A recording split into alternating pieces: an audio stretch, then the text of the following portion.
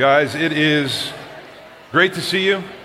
As always, it's great to be together today. If you are, in fact, new, my name is Rob. I'm one of the pastors here. Welcome again to Doxa. It's an honor to have you here with us today. But guys, we honestly have a lot of ground to cover today, so I'm going to invite you to grab your Bibles and find your way to Daniel chapter 4. All right, if you are new, you're joining us 4 weeks into a 12-week study through the great Old Testament book of Daniel, and we're kind of taking it chapter by chapter, kind of walking through a portion of human history that really just occurred about 2,600 years ago. So we're talking about 600 years before Jesus Christ entered into human history, and it's occurring in the geographical location that we now call modern-day Iraq.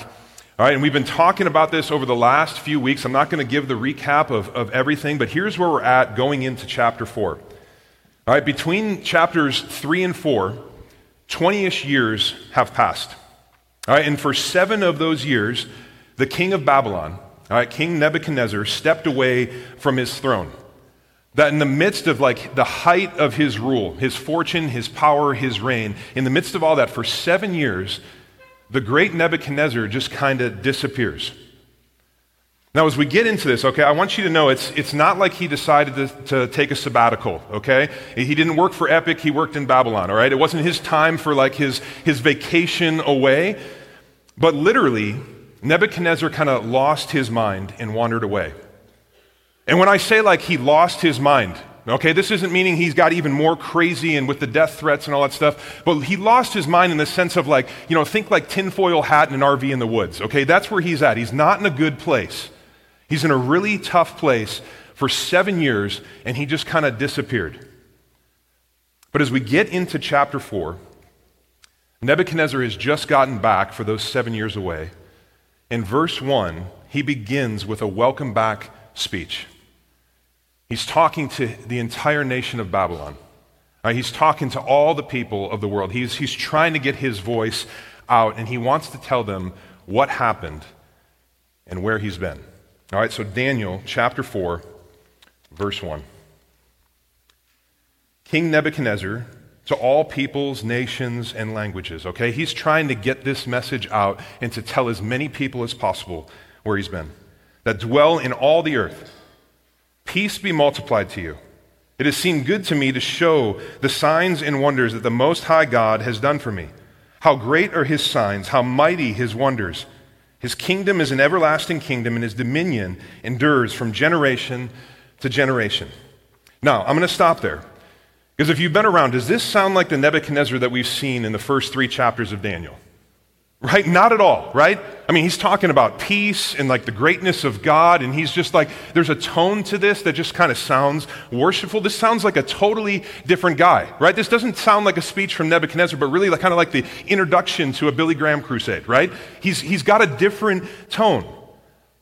This is a different guy from the guy that was like cutting off heads and throwing people in furnaces and just making people eunuchs, forcing people into slavery, just doing crazy things, making people worship him as God. It's this dramatic shift in Nebuchadnezzar. And so the big question that we have to ask is this: what in the world happened to Nebuchadnezzar? What happened to this man that caused him to make such a drastic shift in his worldview, his view of himself, and his view of God?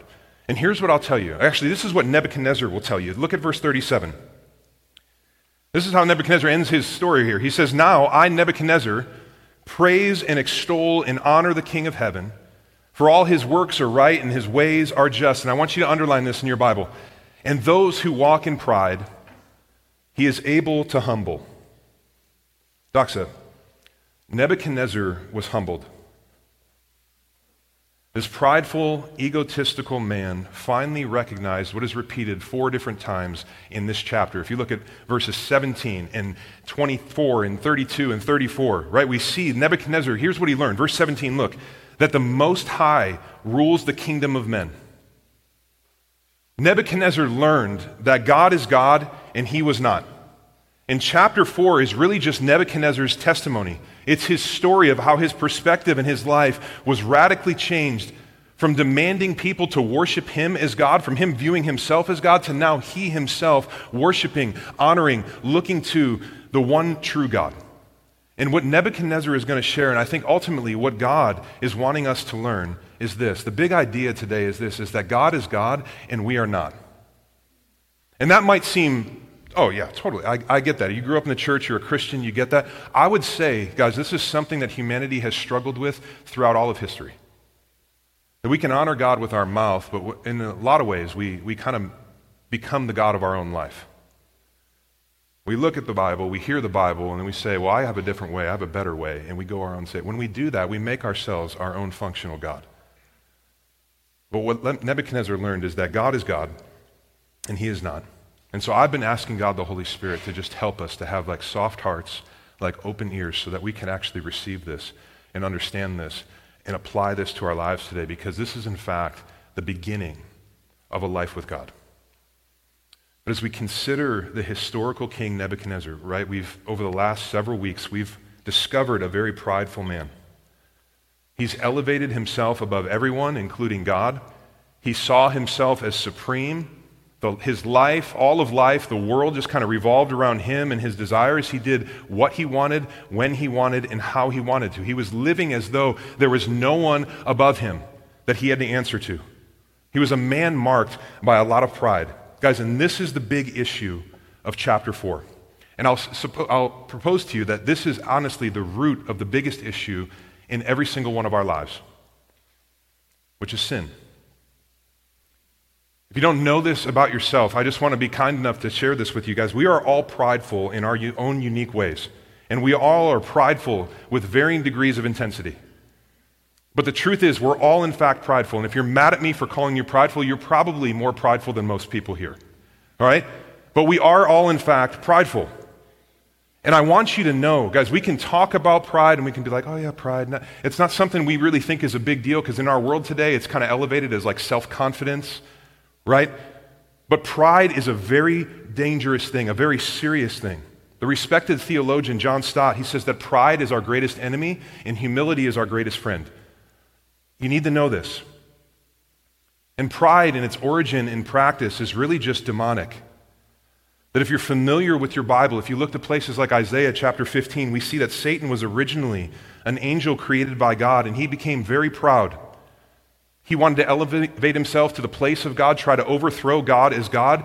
He lost that battle. He was kicked out of heaven with a host of other angels who did the same thing. This was in fact the first sin. And Adam and Eve, while they were in the garden, in his pride, Satan went to them, and he tempted them in their pride, and they sinned. And this is why the world is the way that it is today, where it's just broken. And there's pain, and there's suffering, and there's injustice, and there's tears, and there's hurts. Because sin has caused all of that. And the root of all sin is pride. I think it was the early church father, the African church father, Augustine, who said that the pride is the mother of all sin. That pride is the root of sin, which leads to all the fruit of all sin in our world. And Doxa, I need to tell you this. God hates it. God hates pride. And as we get into this, I want to share with you just a few scriptures to help us see this, to help you understand how dangerous and how serious pride actually is. All right, take a look at this. Proverbs 6:16. There are 6 things the Lord hates, 7 that are an abomination to him. First on the list, haughty eyes, proud eyes. It's the self-made, self-focused, cocky, arrogant, self-righteous guy that I can so easily be, and so can you. God hates that. Look at Proverbs 8:13. Pride and arrogance and the way of evil and perverted speech, I hate. Pride and arrogance. Guys, God hates it. And when we're filled with pride, it's the thing that will keep us from God, because he actually hates pride. Cannot be in the presence of this. Proverbs 16:5. And honestly, Doxa, this is terrifying. Just listen to this. Everyone who is arrogant in heart, and God knows all of our hearts, is an abomination to the Lord. Be assured he will not go unpunished. Proverbs 16:18. Pride goes before destruction, and a haughty spirit before the fall. Our motives, our thoughts, our posture, our tone, our attitudes, if rooted in pride, even if no one sees that part of your life, God sees it and he hates it. It's sin.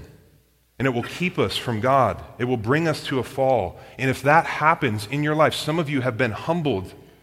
It's a very unpleasant thing, very destructive to our lives. So this is a warning. Last one, again, I just want you to think about this. All right, pride is so serious. James 4:6 and 1 Peter 5:5 both say it this way: God opposes the proud, but gives grace to the humble. So God is God, we are not. And as he sits in his throne in heaven, he's doing two things. He's opposing proud people and he's giving grace to humble people. So people who would rise up in pride, God brings them down. People who humble themselves, he rises up. And we just need to know this, that God actively opposes, he fights against, and he resists proud people. Doxa, pride will kill you. It will absolutely kill you. It'll kill you in the sense of eternity, because pride is the sin that is most likely to keep you from crying out for a Savior, because those who think they're well will never look for a doctor. But pride will also kill you presently, because in our pride, God is against us. He hates it. And so these are warnings. And honestly, if you believe the Bible to be the Word of God, these are intense. And they should just cause us to stop and evaluate our life. If you're new, you're like, holy cow, you guys just jumped in the deep end. Yes, listen though. Hear me on this. God is also so good. He's so good. He loves us so much that he gives us the story and example of Nebuchadnezzar for us to learn from. The Apostle Paul in 1 Corinthians chapter 10 and Romans chapter 15 says that all the things that were written in the past, the former things that he writes about, are actually given to us to instruct us, to help us so we don't repeat the same mistakes, so we don't sin in the same way. And so Daniel chapter 4, Doxa, is an absolute gift to us. And God, with his Father's heart of love, is kind of just saying, learn from the page so you don't have to experience it in your life. Learn. My dad I remember one time talking to my dad. We were standing in front of the kitchen stove. I don't even know why. And it was one of those times where the father-son talk. And he's like, I'm worried about you. He's like, there's two types of men in this world. One where you look at him and you tell him that stove is hot and it will burn you. And they won't touch it, they'll listen. And there's another type of man that you tell them it's hot, they won't listen, and they'll touch it and get burned. And then they might learn. And he told me, I'm worried that you're the second. This is the Father breaking in and saying, this is a big deal. Learn from Nebuchadnezzar's life so you don't have to experience what Nebuchadnezzar did. So let's learn from Nebuchadnezzar's story today. There's 5 movements that tell Nebuchadnezzar's story. And the first is in verse 4, beginning with a dream. I, Nebuchadnezzar, was at ease in my house and prospering in my palace. I saw a dream that made me afraid. As I lay in bed, the fancies and the visions of my head alarmed me. So I made a decree that all the wise men of Babylon should be brought before me, that they may make known to me the interpretation of the dream. Then the magicians, the enchanters, the Chaldeans, and the astrologers came in, and I told them the dream, but they could not make known to me its interpretation. At last Daniel came in before me, he who was named Belteshazzar, after the name of my God, and in whom the spirit of the holy gods. And I told him the dream, saying, O Belteshazzar, chief of the magicians, because I know that the spirit of the holy gods is in you, and no mystery is too difficult for you, tell me the visions of my dream that I saw and their interpretation. The visions of my head as I lay in bed were these. I saw, and behold, a tree in the midst of the earth, and its height was great. The tree grew and became strong, and its top reached to heaven, and it was visible to the end of the whole earth. Its leaves were beautiful, and its fruit abundant, and in it was food for all. The beasts of the field found shade under it, and the birds of the heavens lived in its branches, and all the flesh was fed from it. I saw in the vision of my head as I lay in my bed, and behold, a watcher, a holy one, came down from heaven. He proclaimed aloud and thus said, chop down the tree, and lop off its branches, strip off its leaves, and scatter its fruit. Let the beasts flee from under it, and the birds from its branches. But leave the stump of its roots in the earth, bound with a band of iron and bronze amid the tender grass of the field. Let him be wet with the dew of heaven. Let his portion be with the beast in the grass of the earth. Let his mind be changed from a man's, and let a beast's mind be given to him, and let 7 periods of time pass over him. The sentence is by the decree of the watchers. the decision by the word of the holy ones, to the end that the living may know that the Most High rules the kingdom of men and gives it to whom he will, and sets over it the lowliest of men. This dream I, King Nebuchadnezzar, saw, and you, Belteshazzar, tell me the interpretation, because all the wise men of my kingdom are not able to make known to me the interpretation, but you are able, for the spirit of the holy gods is in you. Here's what I want you to see. As God is always trying to get our attention. He's always trying to get our attention. We see this here with Nebuchadnezzar, but this is also true of all of us right now. That he came to Nebuchadnezzar in a dream, but he's coming to you right now through his word. He's always trying to get our attention, to teach us, to encourage us, to convict us, to help us, to change us. But here, Nebuchadnezzar, he's just flourishing in life. If you look back to verse 4, when he mentions his house, this is referring to his personal life. And then when he talks about his palace, it's referring to his professional life. And so everything is just in order for Nebuchadnezzar. Babylon is great. He's exceedingly wealthy. He has a harem. He's the most powerful man in the world at the time. He's just living at ease, living the high life. Nebuchadnezzar was in many ways just untouchable. But in the midst of this, he gets this dream. And here's the point. God does many things to get to the people that he created and loves. And at this time, Nebuchadnezzar was secure in his palace, and no one could get to him without an invite. And even when people were invited, they were really only invited to share what he wanted to hear. But if you look, while no one could really get to Nebuchadnezzar, God could get to him.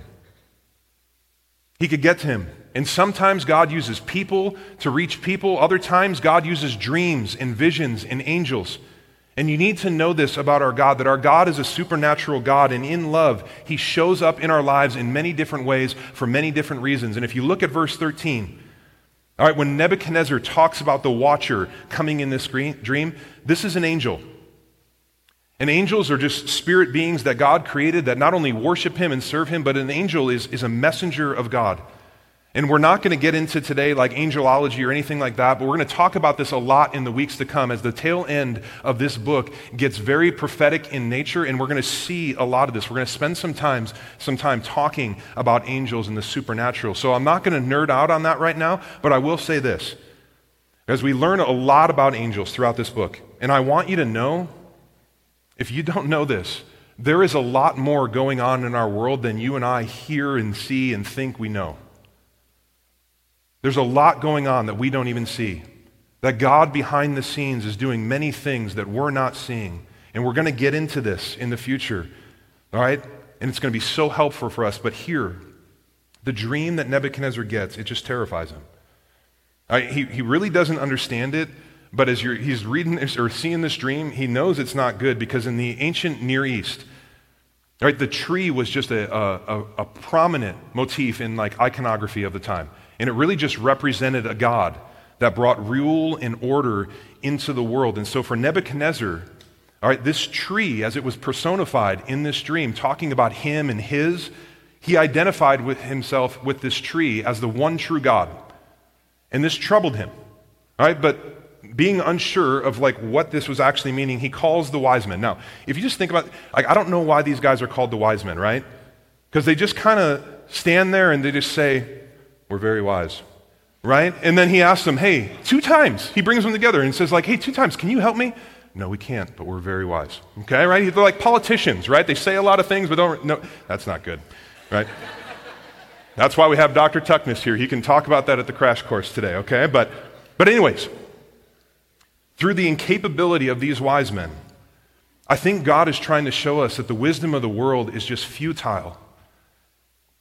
And that the only one that can give true understanding of life and the future is God. And I think Nebuchadnezzar was beginning to learn this as he calls Daniel to help, and because this is so interesting. Daniel had one thing that Nebuchadnezzar didn't. The Spirit of God. That's verse 8.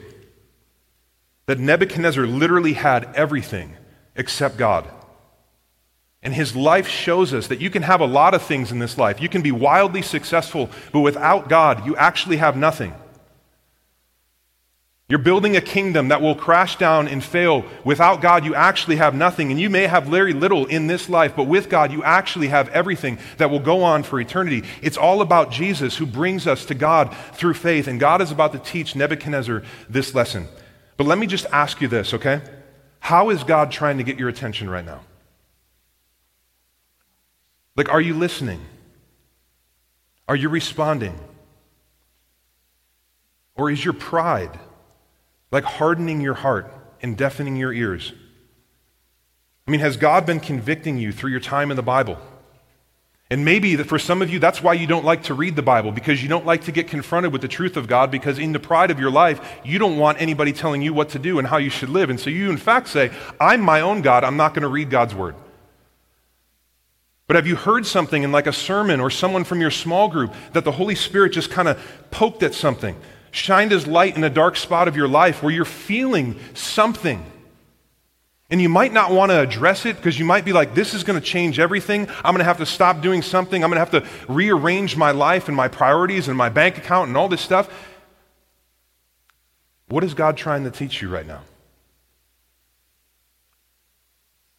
I think Nebuchadnezzar would tell us, humble yourself and listen to him, because it's for our good. So Nebuchadnezzar, he gets this dream. He doesn't know exactly what it means. And Daniel, through the empowerment of the Holy Spirit, he helps him to understand by giving him an interpretation, which is the second movement of his testimony. And here's what he says, verse 19. Then Daniel, whose name was Belteshazzar, was dismayed for a while, and his thoughts alarmed him. The king answered and said, Belteshazzar, let not the dream or the interpretation alarm you. Belteshazzar answered and said, My lord, may the dream be for those who hate you, and its interpretation for your enemies. The tree you saw, which grew and became strong, so that its top reached the heavens, and it was visible to the end of the whole earth, whose leaves were beautiful and its fruit abundant, and which was for food for all, under the beasts of the field found shade, and in whose branches the birds of heaven lived. It is you, O king. It is you who have grown and become strong. Your greatness has grown and reached to heaven, and your dominion to the ends of the earth. And because the king saw a watcher, a holy one, coming down from heaven and saying, Chop down the tree and destroy it, but leave the stump of its roots in the earth, bound with a band of iron and bronze, in the tenderness of the grass of the field, and let him be wet with the dew of heaven, and let his portion be with the beasts of the field, till 7 periods of time pass over him. This is the interpretation, O king. It is a decree of the Most High. It's the word of God coming to Nebuchadnezzar, which has come upon my lord the king. You shall be driven from among men, and your dwelling shall be with the beasts of the field. You shall be made to eat grass like an ox, and you shall be wet with the dew of heaven, and 7 periods of time shall pass over you, till you know that the Most High rules the kingdom of men, till you know that God is God and that you are not. And it was commanded to leave the stump of the roots of the tree. Your kingdom shall be confirmed for you from the time that you know that heaven rules, from the time that you understand that God is God and you are not. Daniel tells Nebuchadnezzar this dream, and he says it's a warning from God. And he says the tree is you. Nebuchadnezzar was represented by this giant tree in the middle of Babylon that was just above everything, going to the heavens. Everything revolved around him. And Daniel tells him, it is you. It's like, Nebuchadnezzar, you want to be God? Hey, you've won all the battles. You got all the money. You got all the harem. You got all the power. Everything is yours. It's a picture of pride. He's made it all about himself. And Daniel says, because of your great pride, you're going to be chopped down. And what God is saying is that you can build a massive empire, but if it's not part of my kingdom, it's going to get chopped down. And there's something for us to learn. This is not just something isolated to the ancient king Nebuchadnezzar in the ancient city of Babylon. There's something for all of us to learn here. Whatever you're building, maybe your life is about building your family, building your career, building a ministry, building personal influence, building a status. You need to know that if they are not for the glory of God, but our own pride and our own fame, they're going to get chopped down. That if it's all about you, where you're constantly talking about my gifts and my abilities and my plans and my goals and my ideas, Doc said it's pride. Pride is all about me, myself, and I. And pride can be very sneaky in our lives. We might not even see pride in us. But let me just encourage you, this week, slow down and just listen to yourself. Try to hear the way that you talk. Like, are your comments kind of very me-centric? If you're on social media, look back at your past posts, if you dare do that, and just see what those posts say about your view of yourself in this world. Is it all about me? And I'll tell you guys this, I've lived like this. And I'm not proud of it, but for the glory of God and the good of someone here, I'll talk about this and tell you that God will humble you in your pride, and I've experienced this. It was probably about 10 years ago. I was leading a church in Ohio, super healthy, it was growing. I'm loving God, I'm loving people. And what started as kind of just like an insecure guy, just in a leadership position, just trying to make it and see people know Jesus, turned into a prideful guy that was just trying to make it and to see people meet Jesus. And I remember, much like Nebuchadnezzar, just kind of being in this place where I'm looking over my kingdom. That is, how disgusting is that? Right? But I'm looking over this church that I'm leading, and it was just pride in me. Where it was like, this happened because of me. Look at all these numbers because of me. We would get asked questions about what we're doing, and I'd be like, well, here's the idea that I had. And soon enough, I found myself in a place where just internally, even externally, I kind of had the air of like humble, but internally was just a prideful man, and God humbled me. I remember, guys, almost leaving ministry. I remember laying on the couch crying with my wife. God just like broke me. And the church kept going, and it was successful, and it was good, and it was healthy. But myself, like, I was just in a bad spot because God came in and said, this is about you. No, this is about me. And he humbled me. He brought me low. And depression just marked my life. And it was this place of, my wife was just terrified of like, what is happening to you? It was the humbling hand of God that was actually the most loving thing that he could have done. And I'll tell you, the weird name of doxa, the reason that doxa is named doxa, it means glory. And so we can remember that it's not about us, it's all about Jesus. Every time we say the name of our church, Doxa Church, we're reminded that this is not our kingdom, it's God's kingdom. And this is not our church, but this is Jesus' church. It's a humbling position. And we need to constantly be reminded of that, because I'm a different man, but I'm not a perfect man. I'm still capable of doing the same thing. Pride will lead to a fall. But God, out of love, he will humble you. Nebuchadnezzar learned this here. And this is God's heart for us today. Now, I just want you to see something. Look back. Daniel comes to this king in verse 19. Knowing what this dream means, and he hesitates to give the interpretation, okay? And some scholars and commentators, they'll say, well, he hesitated because he was afraid that the king wouldn't like it, and he was afraid that he was going to be killed for it. I don't think this is what Daniel was thinking. I don't think this is why he hesitated. All right, Daniel has faithfully served Nebuchadnezzar for more than 30 years. And he's seen and he's experienced his wickedness and his brutality firsthand. But here's the thing about Daniel. Listen to this. Daniel loved his enemies. He didn't hate Babylon. He didn't hate Nebuchadnezzar. He loved his enemies. He saw the hardship that was going to come to Nebuchadnezzar, and he didn't want that for him. And this is so strange, right? Because we could look at this story of Daniel, and if we put ourselves in Daniel's shoes here, we might be really excited to give this interpretation to Nebuchadnezzar, right? You're thinking like, oh, Nebi, okay, here we go. Let me give you this, right? You're the guy who made me a eunuch. You made me a slave. You destroyed my life. God is coming after you. Praise the Lord. Let's get the band out here. Maybe you'd be tempted to do that. But Daniel loves his enemies. He's like, man, Neb, I don't want this for you. Doxa, does this sound like someone else? The Lord Jesus taught us to love our enemies. And then he showed us what that looks like as his enemies nailed him to a cross and killed him. Some of you might say, as you look at other people that are different than you, that have different perspectives on life, worldviews on life, different gods, and you might have like a sense of like hatred. And you might even think, man, I can't love that person. Like that would take a miracle for me to actually care about that person and want good for that person. I want you to know that that miracle has a name, and it's the Holy Spirit. See, God loved us when we were his enemies, and he empowers us to give his love to our enemies. That the Holy Spirit is the one who empowers us to live like Jesus for the glory of God and the good of others. And I really think that Nebuchadnezzar began to see this over 30 years in the life of Daniel, that he saw that Daniel was different. And Nebuchadnezzar, he doesn't necessarily know how to put it, but he says that the Spirit of God is in this man. Let me ask you this.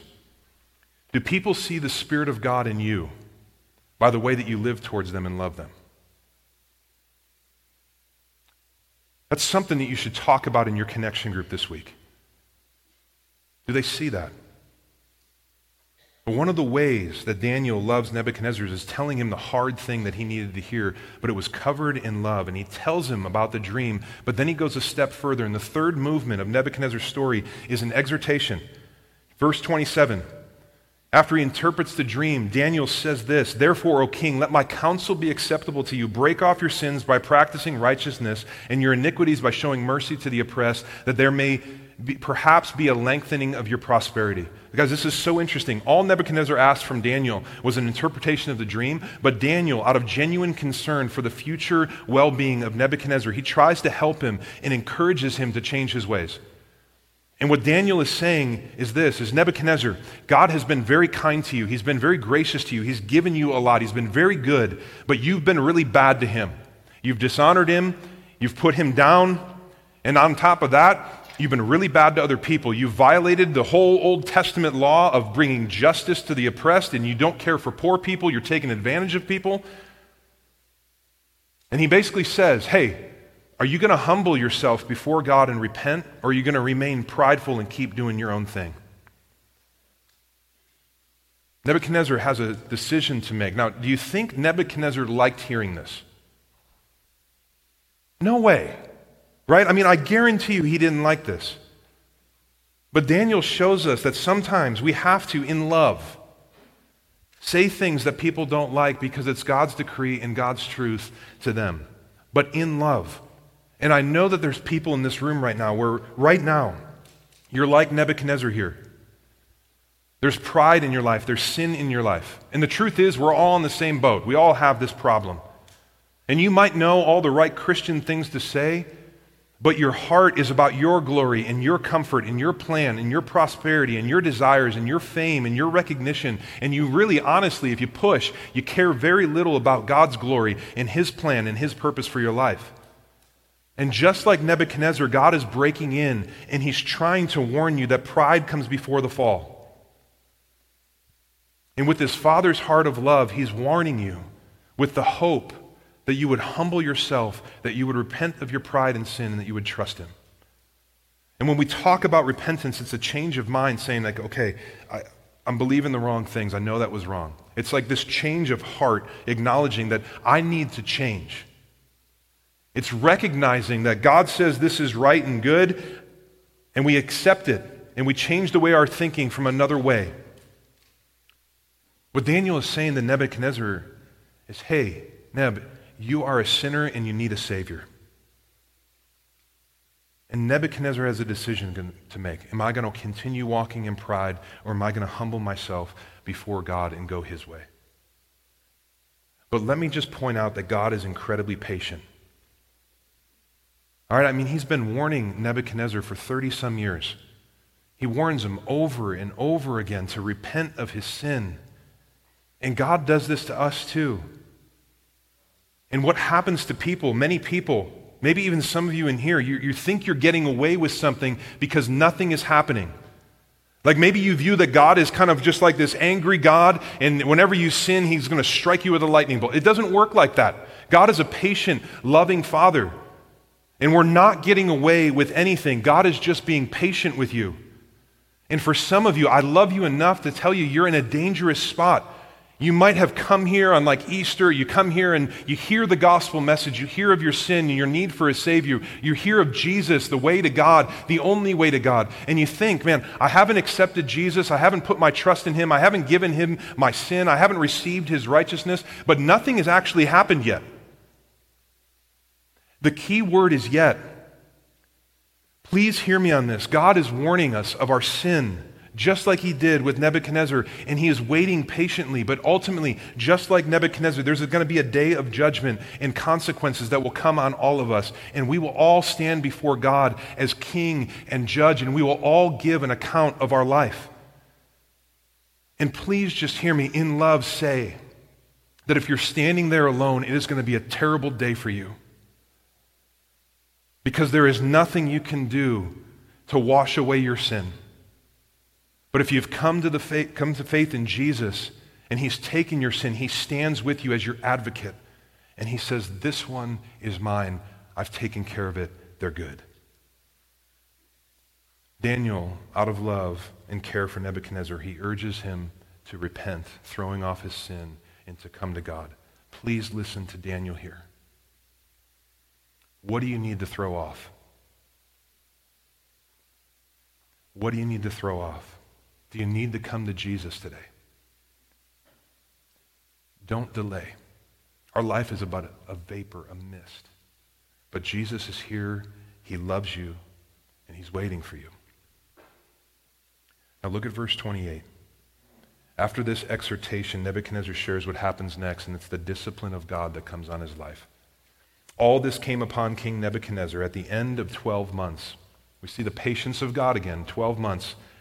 He was walking on the rooftop of his royal palace of Babylon, and the king answered and said, "Is this not Babylon, which I have built with my mighty power, and as a royal residence for the glory of my majesty?"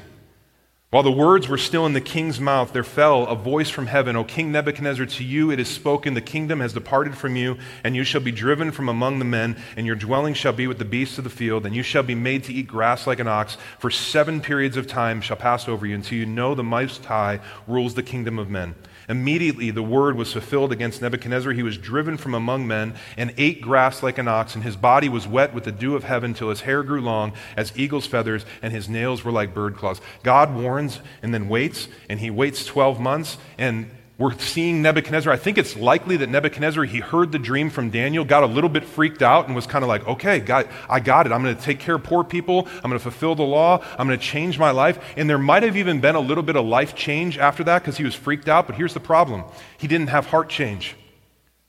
The Christian life is not about behavior modification. It's about heart transformation. You can only white knuckle it for so long. You need to be made new at the source of nature. And this is what the gospel does. Jesus comes in and He doesn't just take our sin, but He literally makes us new. This is Paul in 2 Corinthians 5. He makes us new. Nebuchadnezzar didn't have a changed heart. And after 12 years, he's walking around on the roof of his palace, the most powerful nation in the world. It housed 2 of the ancient wonders of the world, but the hanging gardens of Babylon and the walls of Babylon. And he's saying, look what I have done. And in that moment, God says, enough is enough. And His patience is done, and discipline comes. And Nebuchadnezzar literally loses his mind. He leaves the palace, he goes out to the field, he starts eating grass like cattle, and he's out there for 7 years. 7 years. Because you know what this means? Nebuchadnezzar was very stubborn, and he was a very slow learner. Any stubborn, slow learners in here? Right? The wives were like, right? Very slow to learn. Let me just tell you guys, the goal is when God breaks in, is for us not to be a stubborn, prideful learner, but a quick, humble repenter. Now, a few things to address here. First, if you're skeptical about the Bible, you might look at this and be like, are you guys actually buying this? Like some guy just started eating grass for 7 years in this field. I want you to know, because if you look at medical journals today, you'll find disorders called boanthropy or lycanthropy, which literally is a disorder today that people identify themselves with like a beast, a wild field, a cattle, that will make them literally go and behave like that and eat grass. All right, so I'm not going to get into this, but I thought that was interesting. That's extra. Good for you. All right. Secondarily, as we see this, one might naturally ask, why would God do that? I thought God was good. I thought he was loving. Why would he cause pain on this man? Because here's what I'll tell you. God disciplines those he loves. And sometimes his love for us feels like the opposite of love. But this is only because we can't see everything that he sees and we can't see all that he's doing. But because God is holy and good, that means we can trust all that he does and allows us to go through, because ultimately it's for our good. And this is true of Nebuchadnezzar here. This was not about punitive damage, but it was about loving restoration. That God wanted to change this man and to help this man. And that's why he says, if you look back in verse 23, chop down the tree and destroy it, but leave the stump and its roots in the earth. Guys, this is the love and the mercy and the grace of God towards Nebuchadnezzar, who didn't deserve any of it. God says, I'm going to chop you down, but I'm going to leave your roots and I'm going to protect you with the hope that you would repent and that you would grow again. God wasn't just trying to wipe this guy off the face of the earth. He was trying to humble him and become the man that he's created him to be. And so he leaves the roots. Some of you grew up with dads that were quick to cut you down but never built you up. This is not our heavenly dad. The Father will discipline us. He will chop us down in our pride because it is for our good, but he will leave the roots so that we can grow back and become the men and women he has created us to be. And this leads to the conclusion of this story. It's the restoration. God leaves the stump. He wants it to grow back. Verse 34, Nebuchadnezzar says, his reason came back to him. He was restored as the king, and he continued to reign. And so the big question is why is this historical story in the Bible? Doc said, it's to help us live our lives with Nebuchadnezzar's profession in verse 37. Now I, Nebuchadnezzar, praise and extol and honor the King of heaven. For all of his works are right, and his ways are just, and those who walk in pride he is able to humble. Two things in closing. First, what is the tree of your life full of? Is it prideful, bad fruit? Does it need chopped down? Is it like interpersonal pride where you literally view yourself as better than other people? Is it religious pride? That you come in here and say, look how good I am, and you look down on people who you see more blatant sin in their lifestyle? Is it intellectual pride, where you're just unable to learn, that you're not easily edified, but you think you know everything, and you elevate yourself above everyone? Are you trying to be the God of your own little world? 1 Peter 5 encourages us to clothe ourselves in humility. That we can humble ourselves before God humbles us. And maybe today is the day that God breaks in and shows you your pride so that you can humble yourself and not have to be humbled like Nebuchadnezzar. And if that's you, let me just tell you this. You don't become humble by focusing on humility. You become humble by focusing on God. It's only seeing the glory of God. It's moving from looking down on everybody else in your pride to finally looking up and seeing the glory of God, where you see who he is and you recognize your position as under him. You are under him. I am under him. God is God and we are not. Open your Bible and see the glory of God. Get on your knees and confess your sin and your pride. This is the path to humility where God will raise us up. And the second thing I'll say in closing is this. There may be a lingering question for you here, right? Like maybe you're thinking, like, is Nebuchadnezzar saved? Like, am I going to see him in heaven? Any of you think that? Here's what I'll tell you. Guys, don't worry about Nebuchadnezzar's salvation. Worry about your own salvation. Jesus is king, and he will judge King Nebuchadnezzar, and he will judge the rest of us. And so it's not Neb that we need to worry about. It's ourselves. Do you know Jesus? Do you love Jesus? Is Jesus king of your life? Do you know that you have sin in your life? Do you know that you need a Savior? Do you know that Jesus is here waiting for you in love? Have you come to him? Jesus needs to be your king. This is why this church exists, so that we can tell you that. This is what your life is all about, and the invitation for you today is to come to King Jesus and have a new vision for your life that's not about you, but it's all about him.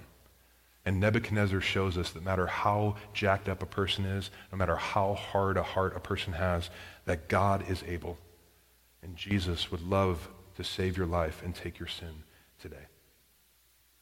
Now, I do believe, and scholars will differ on this, and you might differ, I do believe that Nebuchadnezzar came to worship God here.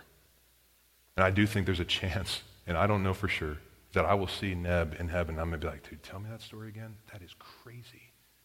How did the grass taste, bro? Right? He worshiped God.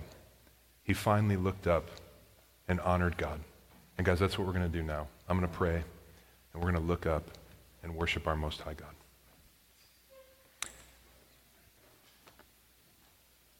So Jesus, I love you.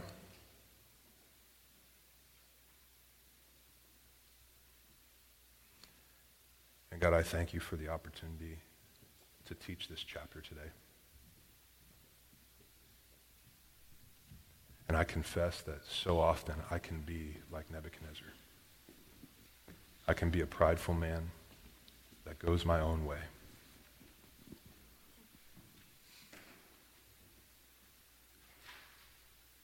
And I'm so thankful for your grace. I'm so thankful for your gospel. That even though my sin is great and I wander in so many different directions, that Jesus, you're with me. You have saved me, you have forgiven me. And Holy Spirit, I thank you that you are empowering me to become more and more like Jesus every day. And I'm not the man that I want to be. I'm not the man I hope to be. But by your grace and your empowerment, I'm not the man I once was. And in that I rejoice. And Jesus, we just say thank you for your blood, for your life, for your death, for your resurrection, for your Spirit upon us. And Holy Spirit, I pray that we would take Nebuchadnezzar's story seriously and that you would search our hearts. Show us any grievous way in us and give us courage to quickly repent. Lay it at the foot of the cross, knowing that you are faithful and just to forgive. So speak to us now. Remind us of the greatness of the gospel, and then let us sing.